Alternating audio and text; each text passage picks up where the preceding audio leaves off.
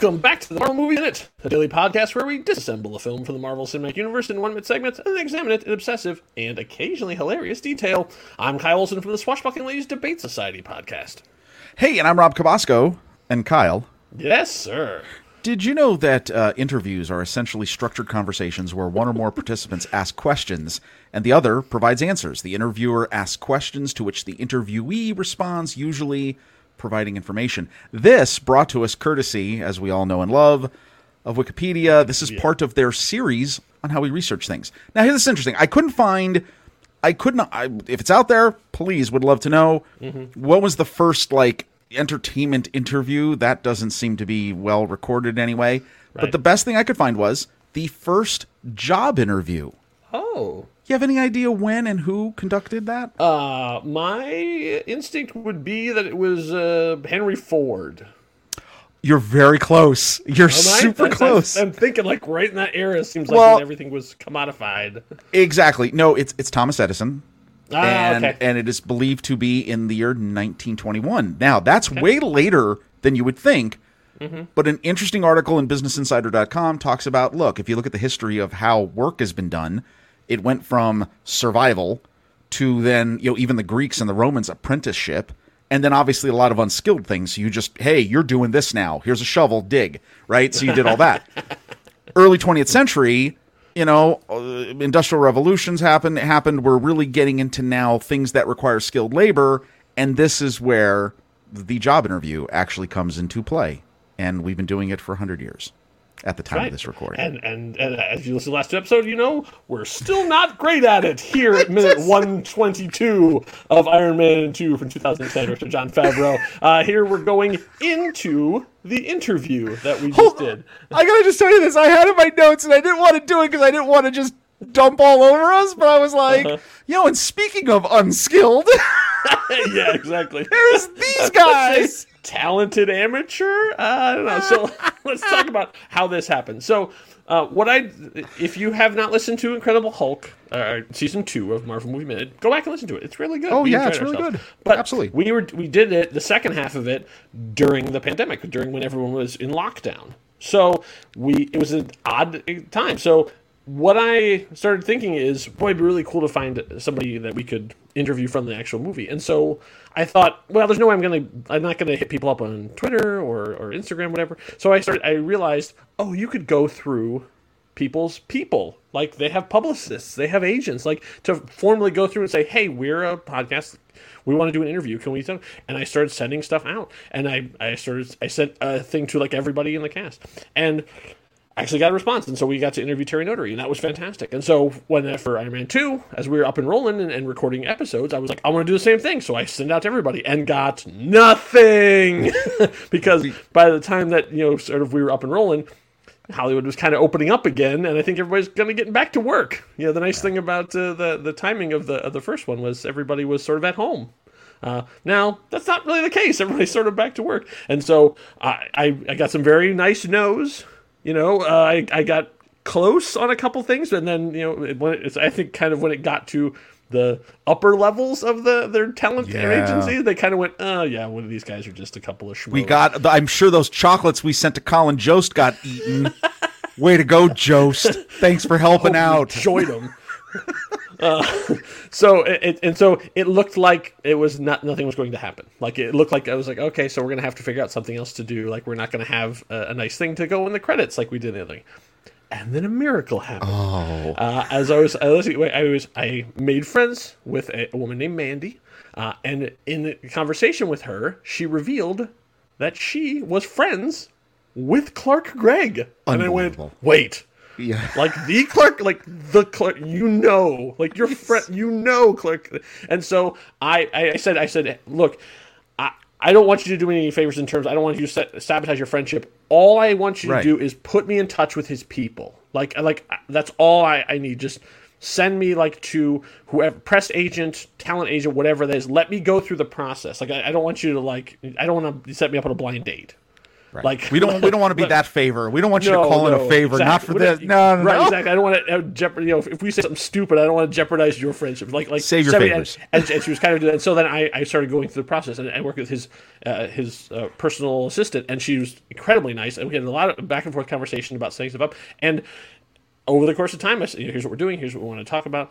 And it came down to yes, you can have 20 minutes with Clark Gregg. And it was awesome. What? Yes. I mean, it was I couldn't sleep. I was thinking, because as you've heard the Terry Notary interview, I got to do sort of a complete filmography, essentially. Where did you start? Working all the way through, going all the way back to his original show. I wanted to do the same thing with Clark Gregg, but it was 20 minutes. So I had to start cutting and cutting and cutting all these things just to get to sort of just the meat, because I know this is Marvel Movie Minute and this is Iron Man 2. So I couldn't. Would I have 100 questions about Agents of S.H.I.E.L.D.? I absolutely would. But I know that that's sort of outside the scope of what our podcast is. So I didn't necessarily want to do that. I kind of wanted to keep it contained to what we're talking about. But at the same time, I really wanted to have a conversation with him. So I put out my list of things thinking, okay, 20 minutes. What are the highlights I want to hit? And I've interviewed a couple of celebrities. I've had those conversations. So I'm not interested in the same things that they've always talked about. I always try and find something that I know that they're excited about or they haven't talked about a lot. Right. But at the same time, I know this was also 10 years ago, and he's done Agent Coulson for so long that I'm sure everything got blurred. So I wasn't going to ask for specifics in this scene, on this shot, because, honest to God, the man's been a working actor. I mean, look at his filmography. He's been a working actor for a long time, so I was not going to try and pin him down to specific angles or shots or days. Though some of the conversation went there anyway, but that's okay. It did, but that's the thing. It was trying to find that balance. Right, right. Trying to find it too. But I can tell you, I have never been more nervous to do an interview than in this one. Oh, me both. Yeah. I was so excited to talk to him, but I've never been that nervous to talk to anybody before. Usually I get to the point where that happened and a sort of a cool mist descends where it's all right, be cool, be professional, be a fanboy, and I can get through it. But I was struggling to contain my inner fanboy the entire interview. I'm talking to David Coulson. I was trying to keep it together, and you can hear, at least in the first part especially, me yes, I am a serious journalist asking serious journalist questions. Well, okay, so let's very stiff. No, and here's the thing. We kind of wanted to talk a little bit about this because we're obviously fans, and you always watch so many interviews, and you always think, if I were doing this, this is what I would ask. No. When you're actually doing it, totally different experience. Yes. So, first of all, you start off with, you have a little bit of you're blinded by the star here, because this is cool that we get to talk to him. Right. We're used to looking at our little Zoom boxes, and then suddenly a movie star pops in. There's a movie star, someone who we know, right? Yeah. Clearly. So that's amazing. And it started off with, it was a little bit like an arranged blind date. So there was a little bit of awkwardness. Right. Because he doesn't know who we are. Yeah, why should he? We know everything about him. He knows nothing about us. Are these going to be weird? Is this going to be a weird psycho fan situation? He doesn't know. Obviously, there are those podcasts and those YouTube shows out there. Right. So he has no idea what he's stepping into. Bravery it comes along with the job, I guess, because you really have to be able to be okay, what's going to happen now? No, and I realize that a lot of this is, an agent their job is to protect their talent, and realize you don't want anything stupid to happen, right? So I get all that, but then you also add in, you're talking to a fanboy. This guy knows everything about everything that we're going to talk about. He knows more than us. Right. I've talked to celebrities who are not fans of the thing that they're doing. Right. That's not a knock. It's just of sometimes course not. A gig's just a gig. But we know that Clark Gregg himself is a Marvel fanboy. He knows his stuff. He knows we his learned that. I say that is one point I'll give to us, is we managed to bring that part out to say you are among your own people, sir. Oh, here's the thing. And what's great about it was that we went into it with two different agendas that obviously connect. This is how we've done the show.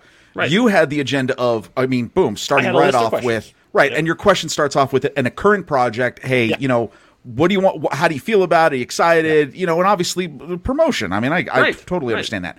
But a lot of your questions are about that's what I wanted to do. Right. You're talking about the functional, you know, what happens when you direct and what do you learn from an actor is that, and, you know, and your roles and how they connect and everything else. I came in with two things. I had two cards in my pocket.